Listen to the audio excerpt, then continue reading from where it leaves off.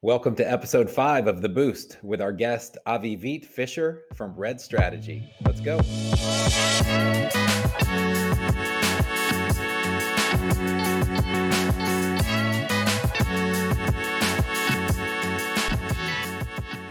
All right, welcome to episode 5 of The Boost. And I'm so happy to be here with Avivit Fisher from Red Strategy. She's the principal and marketing strategist at Red Strategy. Avivit, it's good to see you again. How are you? Thank you. It's great to be here, Steve. It's good to see you too. Can't believe we're going to see each other in person in September again.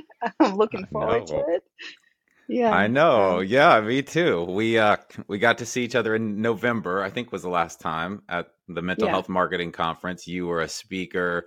You did a great job talking about marketing to people with trauma. And since that time, our audience has grown a lot. So maybe we talk a little bit about that, in addition to bringing you back this year to talk about people, profit, and promotion and some of the synergies there. So I'm really thrilled to have you on the show here, episode 5. We're smooth sailing, and before we kind of launch into that, I do want to jump into what we do every time with every guest, which is the virtual hug and the shameless plug. So the virtual hug is just a moment of gratitude. We'll start there. Tell me something or somebody you're thankful for today.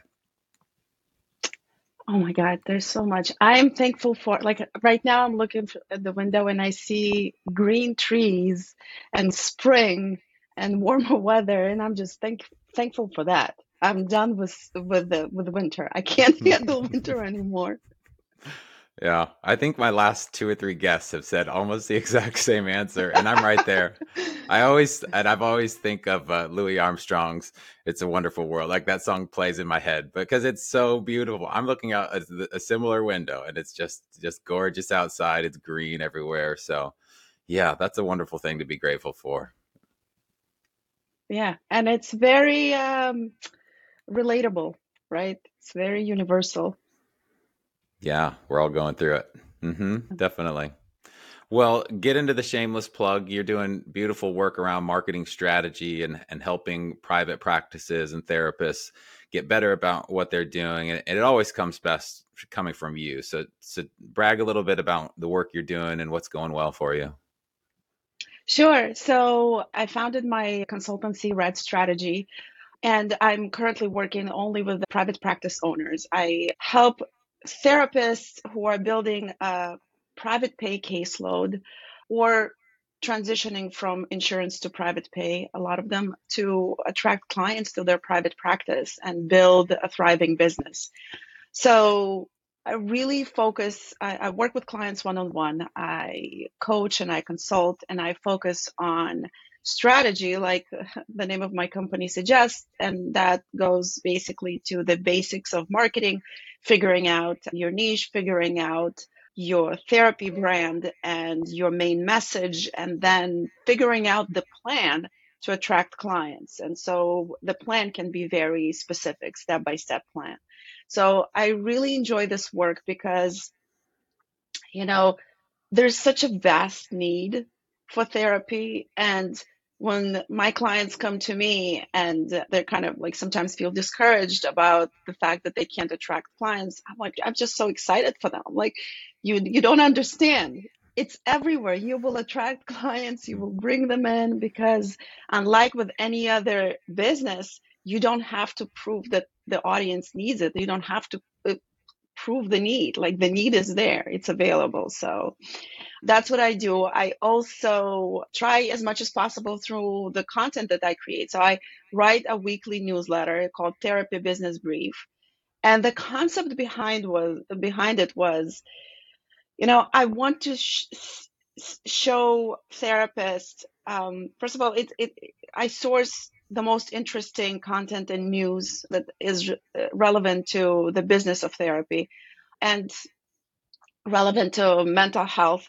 And I kind of want to sort of connect the dots to show the business opportunities based on what's happening around them. So I really enjoy doing that.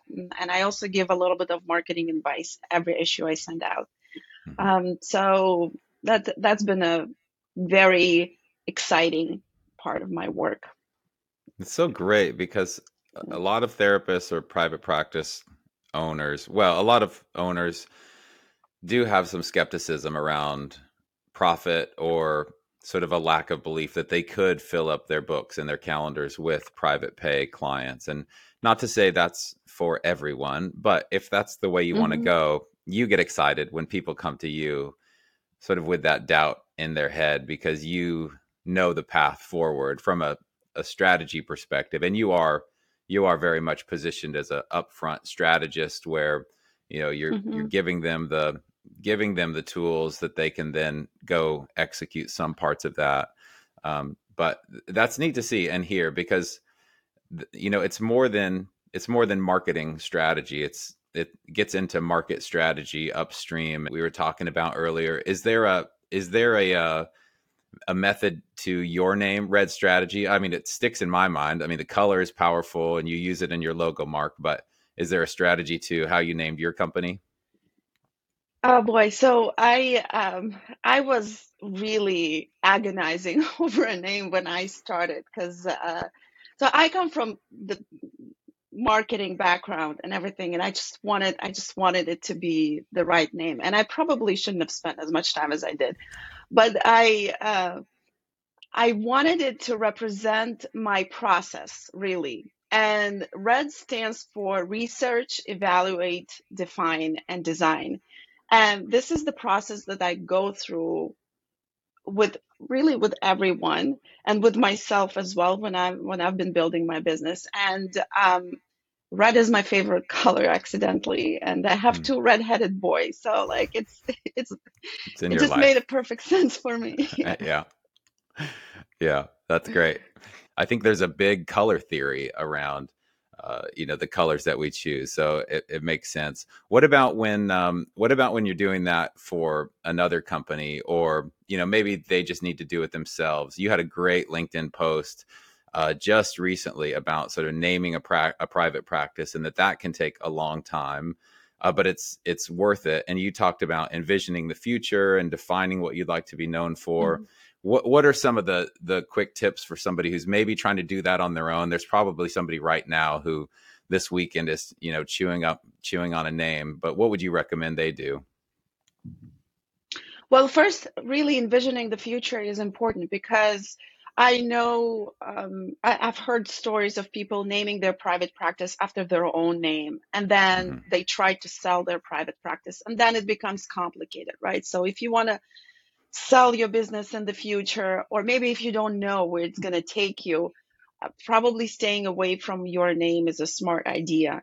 On the other hand, if you are trying to build your own authority, if you're really building a personal brand, it might make sense for you to really name your practice based on your personal name. So that's a step one. And I think people don't dedicate a lot of time to thinking about something like this.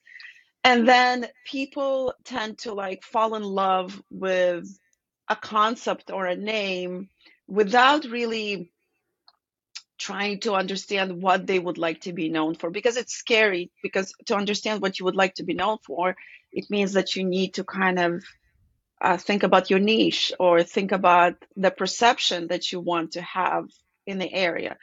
But a simple way to approach that, like for example, if you are a therapist in a not a big urban area, like maybe in a small town or in a rural area. Maybe you want to be known as the local therapist. So maybe the Hmm. location where you are, where you live, um, has a big, is a big part of your brand.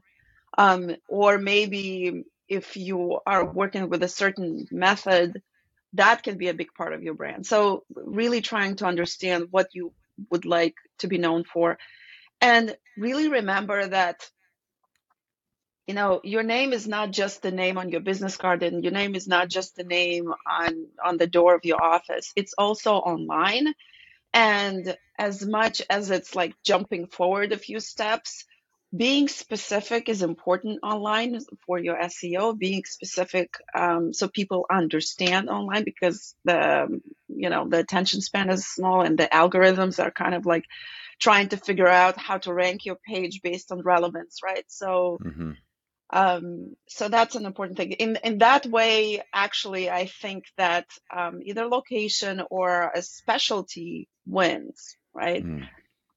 And then there's a category of being metaphorical, right? Like a beautiful metaphor, like maybe you fall in love with that, and which is fine as well. But you have to understand what would be the shortcomings. It might, of that people would perceive it the way they would perceive it. You have no control over that. So Mm-hmm. naming a private practice should be much less of an emotional thing and more of a analytical strategic thing, in my Mm-hmm. opinion.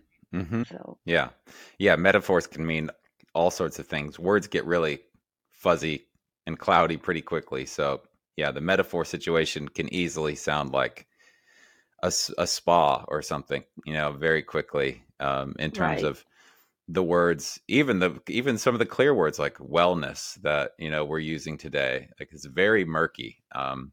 And that's a great point too about deciding how much you're building a private or how much you're building a personal brand in terms of your Hmm. name and if you're going to be authoring books or doing speaking tours. So thinking as far down the road as you can about what's the end game, and is this a company I want to sell someday, or is this going to just be something that's in the family forever, and we're all going to be doing this as long as we can foresee. So yeah, that's all helpful, and not surprising coming from a marketing strategist like you that you have some good tips.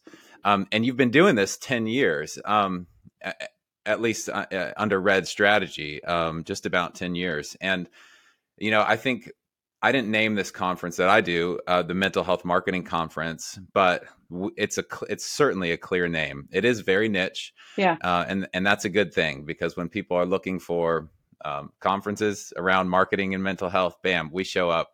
And we used to own like the first 2 pages of Google, and I still want to show up in Google, but I'm also celebrating that there is a lot of money being spent on those keywords, on mental health marketing these days, from a lot of different types of creative agencies and other organizations who have noticed the need and the demand. So it's actually something I celebrate, because we're still growing at a really healthy clip, and we're here just to support the industry. So to see people out spending on SEM and Google AdWords and things like that is great.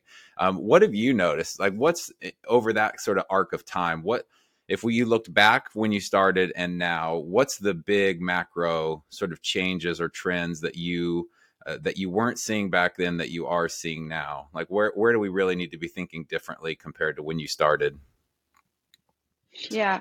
So I actually found mental health marketing conference by accident because so I didn't start Red Strategy with an idea of working with therapists only. I wanted to work with service businesses, but I didn't. I only later decided to focus on therapists.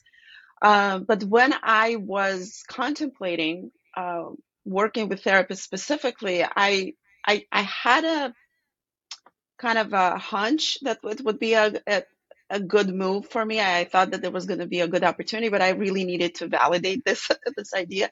So this Mm-hmm. is where your conference came into play, because I remember I was looking for, I was like, there are other people that must be doing stuff like this. So there are some people that were talking about marketing in the mental health space, and there were private practitioners who have successfully built their practices, and they were teaching other private practitioners about that. But it was not like there was not so much competition. So I was feeling like I was kind of, uh, I didn't see a lot of competition there. So I went and I was like, well, if there isn't a lot of competition, it can mean two things, right? It's either it's not needed or it's just very new. Yeah. So I saw the website for your conference, and I booked a flight, and I went as a like an attendee because I wanted to see what it was about and learn. And I got there and I heard speakers, and some of the speakers are, I stood out to me a lot. And I thought, well, there's a huge potential here. So when I went there first, I would say it's almost 5 years ago.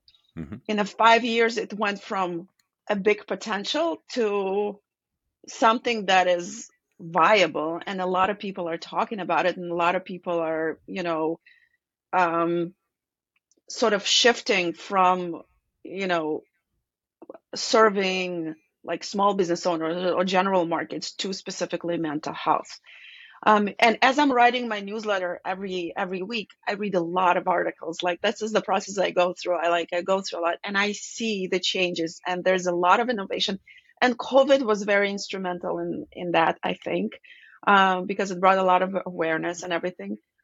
And also the fact that telehealth became such an important part of it. Because before it was sort of like some people, some therapists did telehealth, some didn't. But now it's just much more available. And I think there were a lot of startups that saw an opportunity with there, right? So there's a lot of business opportunities. So I've seen it grow a lot Mm-hmm. um, from when I started, really. Yeah.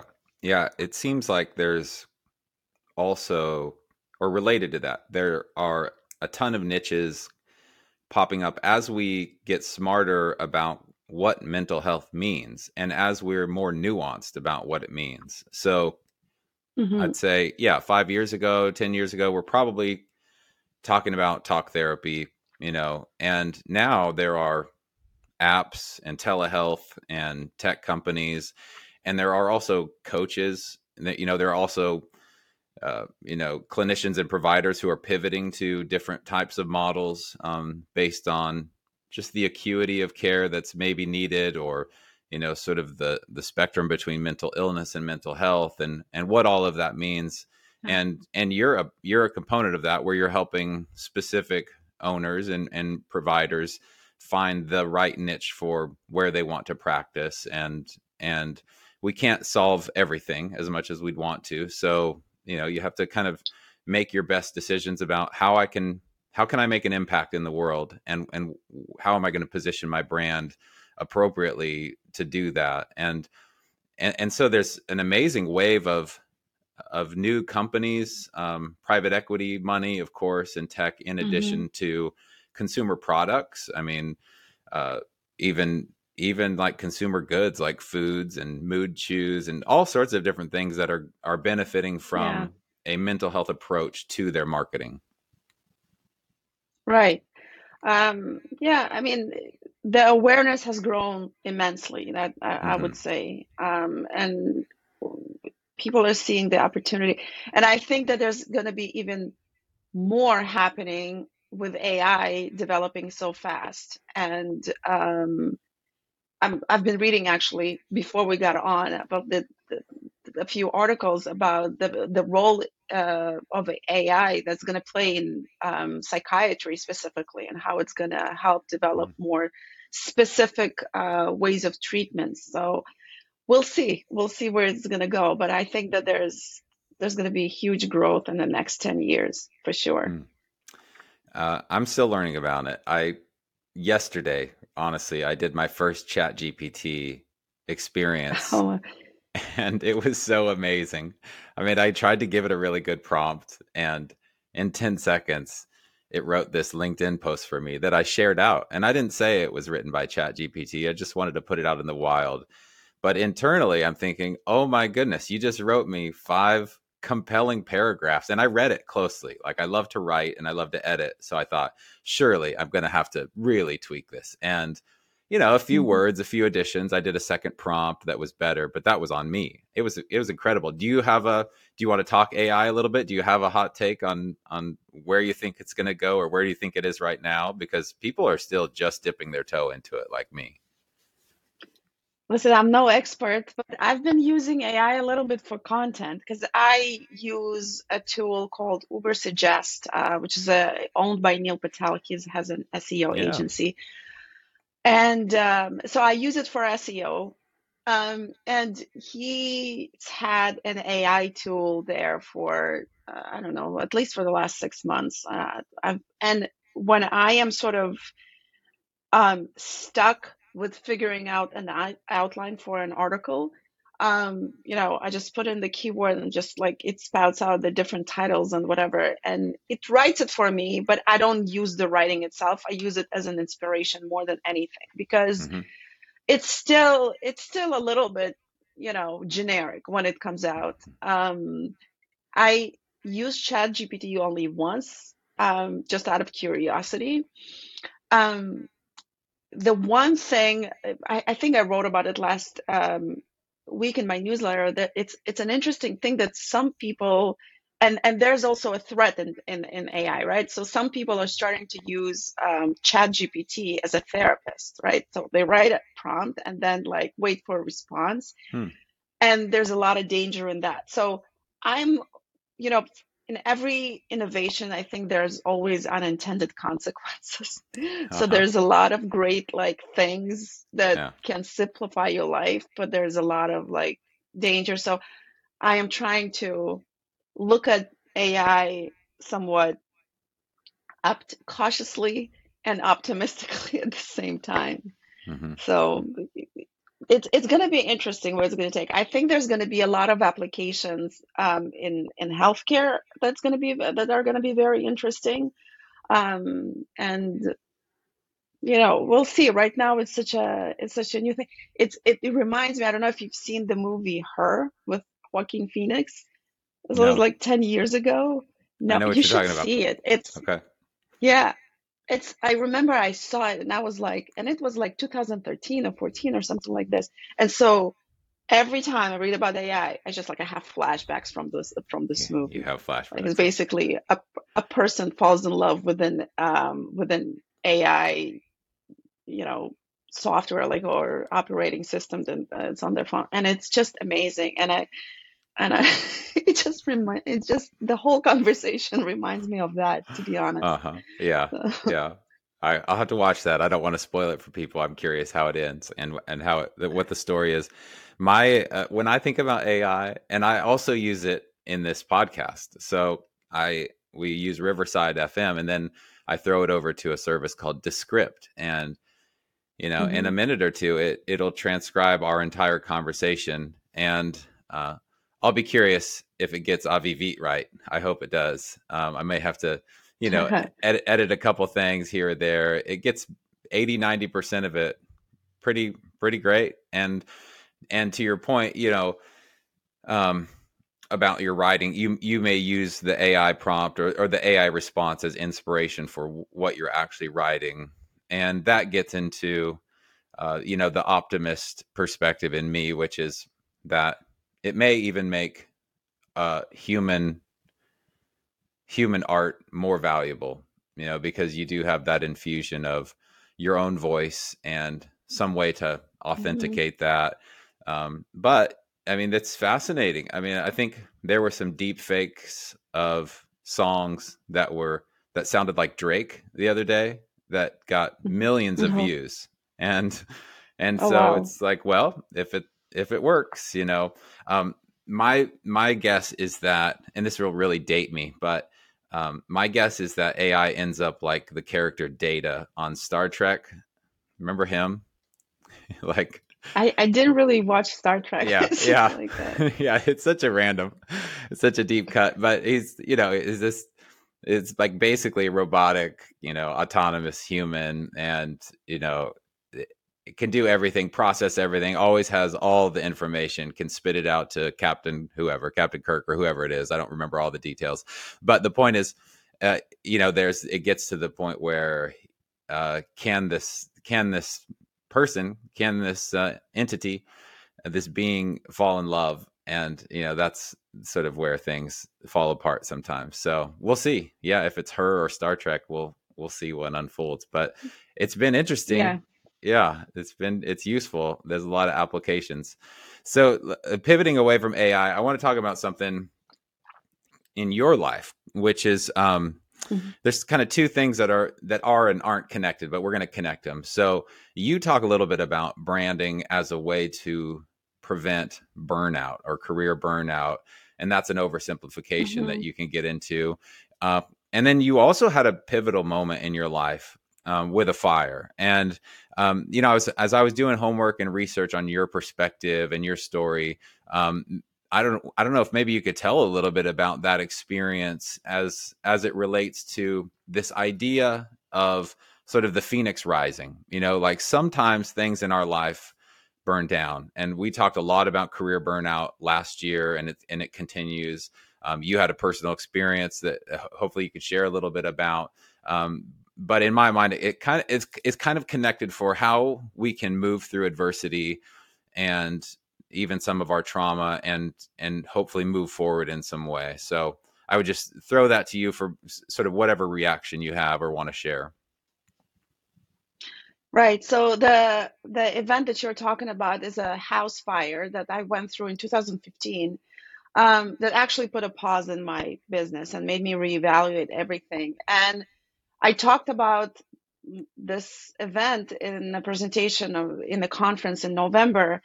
And I sort of, through the lens of this event, I walked the audience through about how to create a message, a marketing message that would resonate with people who have gone through a traumatic event or trauma in general. And, after I lost everything, it was, I did see it as something that happened. I didn't relate the word trauma to it, but it was a devastating moment for me and my family. I lost everything. I used to be a graphic designer, and I started a long time ago, and I had a portfolio that my whole portfolio burned down. So I had no work left. Oh, yeah. And I was in that moment. I was like, all right, what do I go from this? So basically, yeah, I have my degree, I have my experience, but like as a designer, somebody who worked in marketing, I don't have anything to show for it. And I sort of had to reinvent myself. And then the way it connected to mental health is that I, at some point, realized that I needed help to process everything that happened. And I went on Google like everybody does, right? And I was looking for started with tips of how to process emotionally a fire. It's a very specific event. So I was hoping I would find something. I didn't find anything Hmm. really. And this is where I was like, well, the light bulb went up, turned on. And I was like, if I'm looking for something like this, and I'm looking for specific answers. I'm looking for somebody to help me, and I can't find it. There must be a lot of other people.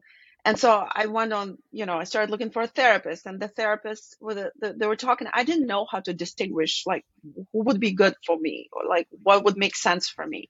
I didn't relate to the word trauma, as I didn't think of myself as being traumatized. For me, trauma was like, I don't know, war, Hmm. rape, like something that's Hmm. very, very incredibly tragic and dramatic. So so I started,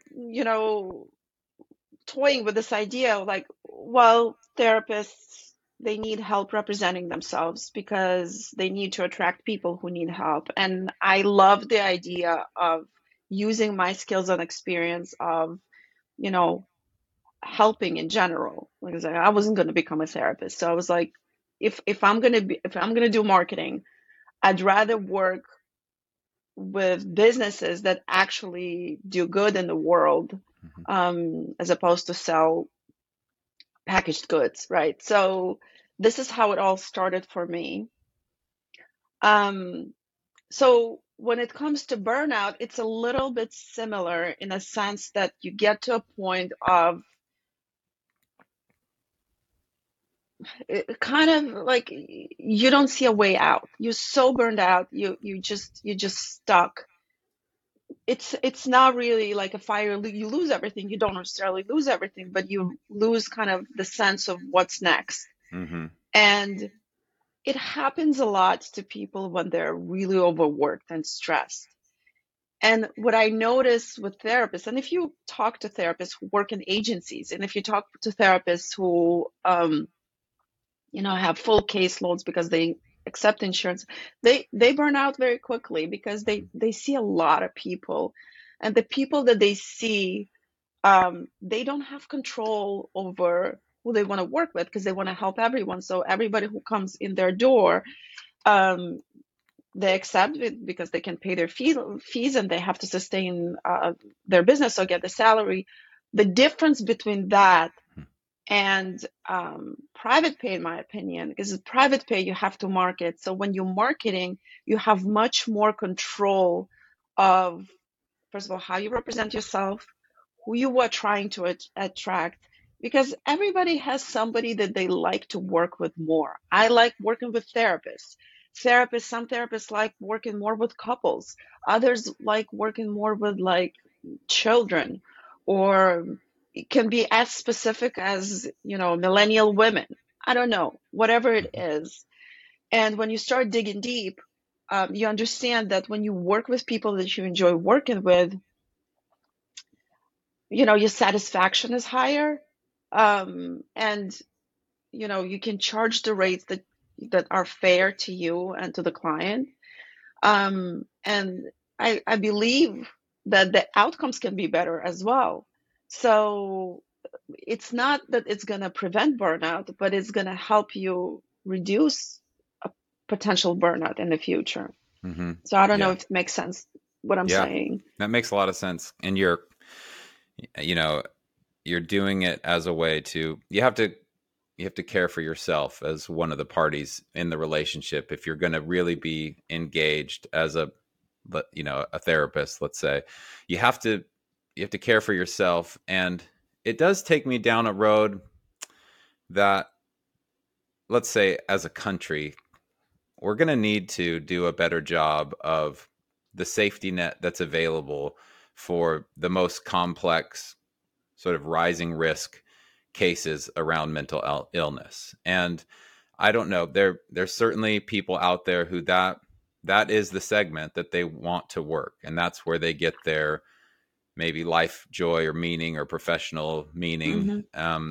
And I applaud that. And it's also very taxing work because, as the provider, you're in that relationship, and you try to keep yourself out of the room, in some Mm-hmm. strategies, but that doesn't always happen in terms of just what you're hearing and dealing with on a day-to-day basis. So I would love for us to see a better safety net being woven for those cases, and then to do the work that you're saying exactly, which is, yeah, position yourself in a way that you can do your best and highest work, with the people you want to work with. I don't think it's selfish. I have that affinity toward people I work with, and I'm very intentional about it. I want to, I've worked with Right. all sorts of kinds of people in corporate roles and at creative agencies and healthcare firms, and you just start to see and find the people that maybe resonate with you, and vice versa. So, I mean, I think that's such a valid strategy to take into a really long term game of what am I going to do, kind of 9 to 5 for a good chunk of my life. Right. And, I don't think that there's no, you can look at it as something noble to give all of yourself and to give to as many people. And everybody deserves mental health help, I believe. I also think that there's a lot of therapists that are leaving the profession because of burnout. So Mm-hmm. that is, at the end, it's a disservice to the whole population. Right. So, you can look at your career in stages, maybe like when you're young and you're full of energy and full of this idealistic feeling, you can dedicate yourself much more wholly. But maybe later it's okay for you to say, all right, so now I'm going to work with only a specific population, a specific issues. And, and there are practical things too, like student loans. You have to repay them. Like Right. you Yeah. have to sustain your lifestyle. You have to, feed your family. That's an important thing. Mm-hmm. So, Yeah. There's a marathon metaphor in here. I don't know if you've done any long distance running, but certainly the simple one is that, a sprint is very different than a marathon. But the more mhm, nuanced to take is that the number one mistake people make when they're running a marathon is that they go out too fast in the first half. right. And so that's a perfect analogy for burnout. If you're, to your point, if you're simply running yourself ragged the first half of the race, you're going to get to that wall. You're going to hit the wall, and the second half of the race is going to be extremely difficult and probably not your best time, because we're just not caring for ourselves in the run. So I agree with you. You know, it's noble to do our best work. It's noble to do difficult things and to tackle obstacles. And at the same time, you have to have the energy and the pace to do that on a regular basis, because that's life. Life is full of that. Right. And this is how I look at any business and therapy business too. You really have three main resources that you have to consider. It's your time, it's money, and it's your energy. And they're all finite, and Mm-hmm. you have to really balance them out. Like, and in some sometimes you have to throw more money at a project or Mm-hmm. the time of your life. Sometimes it's more time. When you're starting out, maybe you don't have a lot of money, and so it's your time and energy. So you really have to think about those resources really, and everything stems from there. This is how I look at my own life, because I understand that, energy is something that you have to use sparingly. Yeah. So Mm-hmm. that's kind of similar to what you were saying about the sprint and a long distance run. Mm-hmm. Yeah, I use another sort of analogy of, I call it old man basketball. Like when I was young, I used to like dribble drive right through the lane and bang bodies and rebounds, and now it's like a little head fake. It's just an efficient use of the energy. So I don't know, we learn, we get wiser as we go along. Hopefully we get wiser as we go along. So related to this, just took a note on time, money, energy. There's a lot there, and one thing I want to make sure we get to before we wrap is a similar concept, is a perfect transition into people, profit, and promotion, which you're going to be talking about Hmm. at this year's conference. Talk a little bit about specifically the synergy between people and profit, and this is all interconnected. But talk a little bit about your perspective on that you're going to bring to this year's conversation. So the concept of people and profit really stems from my grad school year. So I studied design management, and it was really the philosophy behind it was really that for a business to be sustainable, you have to have three components are equally important: people, profit, and planet. So, and we were talking more about businesses that maybe manufacturing businesses. So you have to be sustainable environmentally. But when I take it to the business of therapy, to mental health, obviously planet is less relevant. But I do see that there's this tendency to say people above profit. Well, I don't believe that people above profit is a sustainable formula for your business, for your private practice, because you know unless you're a nonprofit, right? For a Mm-hmm. profitable business, it has to be people and profit, because they're so closely related. Because you know, let's take a private practitioner, solo practitioner as an example.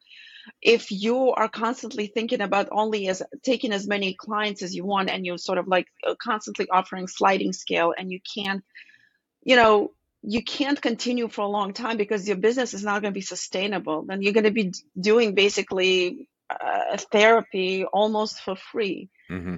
and you will be burning out in the process.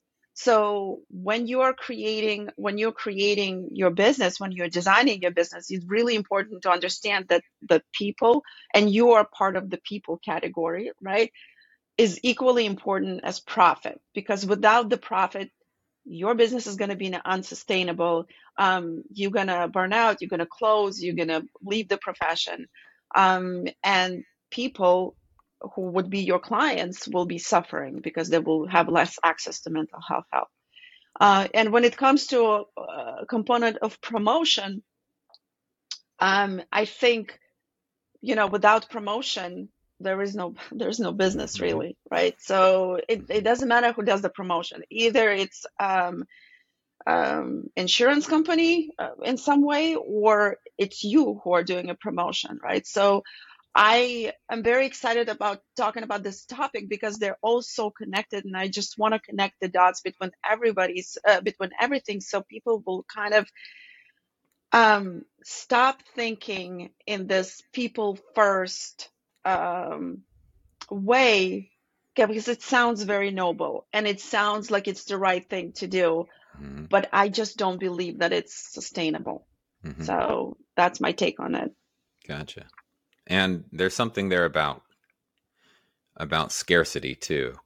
The belief in what probably most therapists, I would say, try to help their customers or their clients, their patients see, which is the the beauty of life and the amazing opportunities in front of you that you can and should pursue. And I can't reduce it enough to say that every business should be profitable. Of course not.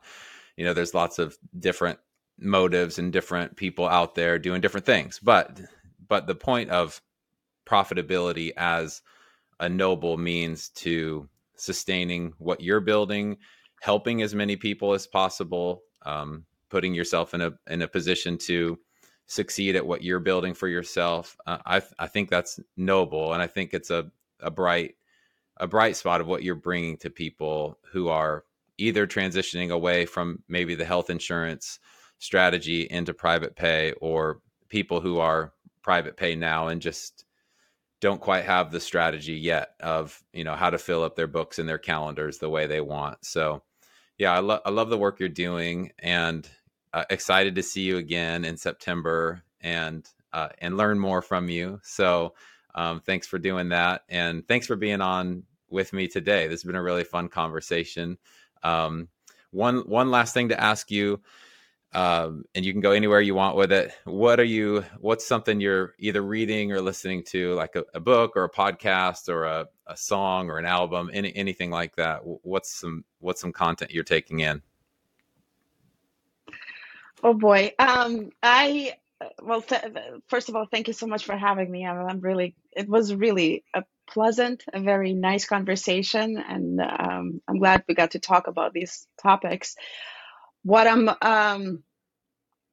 I am lately heavily interested in finances. Mm-hmm. So I am listening to a podcast. I'm going to tell you, I've been binging. It's a new podcast. Mm-hmm. Um, is the Morgan Housel podcast, and he wrote the book, The Psychology of Money. I was just going to mention And that. Such a good book. yeah, so I haven't read the book yet, but I heard him on another podcast, and I just really enjoy what he was saying. So I've been listening to a lot of that, and I think that finances fascinate me in general. I think, and this is part of what I'm going to be talking to about profit and things like that. And I think that therapists could really benefit from really shifting their mindset towards accepting that part of their business, the financial part of their business. And I just think that it's an important part of our lives, and we don't need to be embarrassed about it. So I really enjoy that. Mm-hmm. Yeah. Money has so many hooks in it, so many emotional hooks from growing up, and how our parents process money, and sort of that healthy relationship with money, or sort of the residue and the funk that we can get from money. Yeah, the psychology of money. What I'm forgetting the author's name. What's his name? Do you have it? I'll tell you, Morgan Housel. I think I'm pronouncing it Yeah. right. Yeah, I think that's right. Yeah, that totally changed my mindset about money. I actually want to read it again, and now I'm going to go look him up on the podcast world side of things, because I would love to hear from him on a regular basis. But yeah, the book is fantastic too. I'd highly recommend that. And maybe next time we talk, you also had a great point on LinkedIn about the summer slump, and what therapists and offices might experience in the summer months. And I know you're out there with some great ideas on how to make the most of that time, and probably the financial component is one of that, and marketing strategy is some of that. Hmm. So I would just encourage anybody who's listening to look up Avivit for that those resources too, in addition to all the marketing strategy and digital marketing strategy that you offer. So with that, I guess we'll wrap up. It's been a treat. It's been a real joy to talk with you, Avivit, and thanks again. Thank you. Thank you for having me. All right, take care.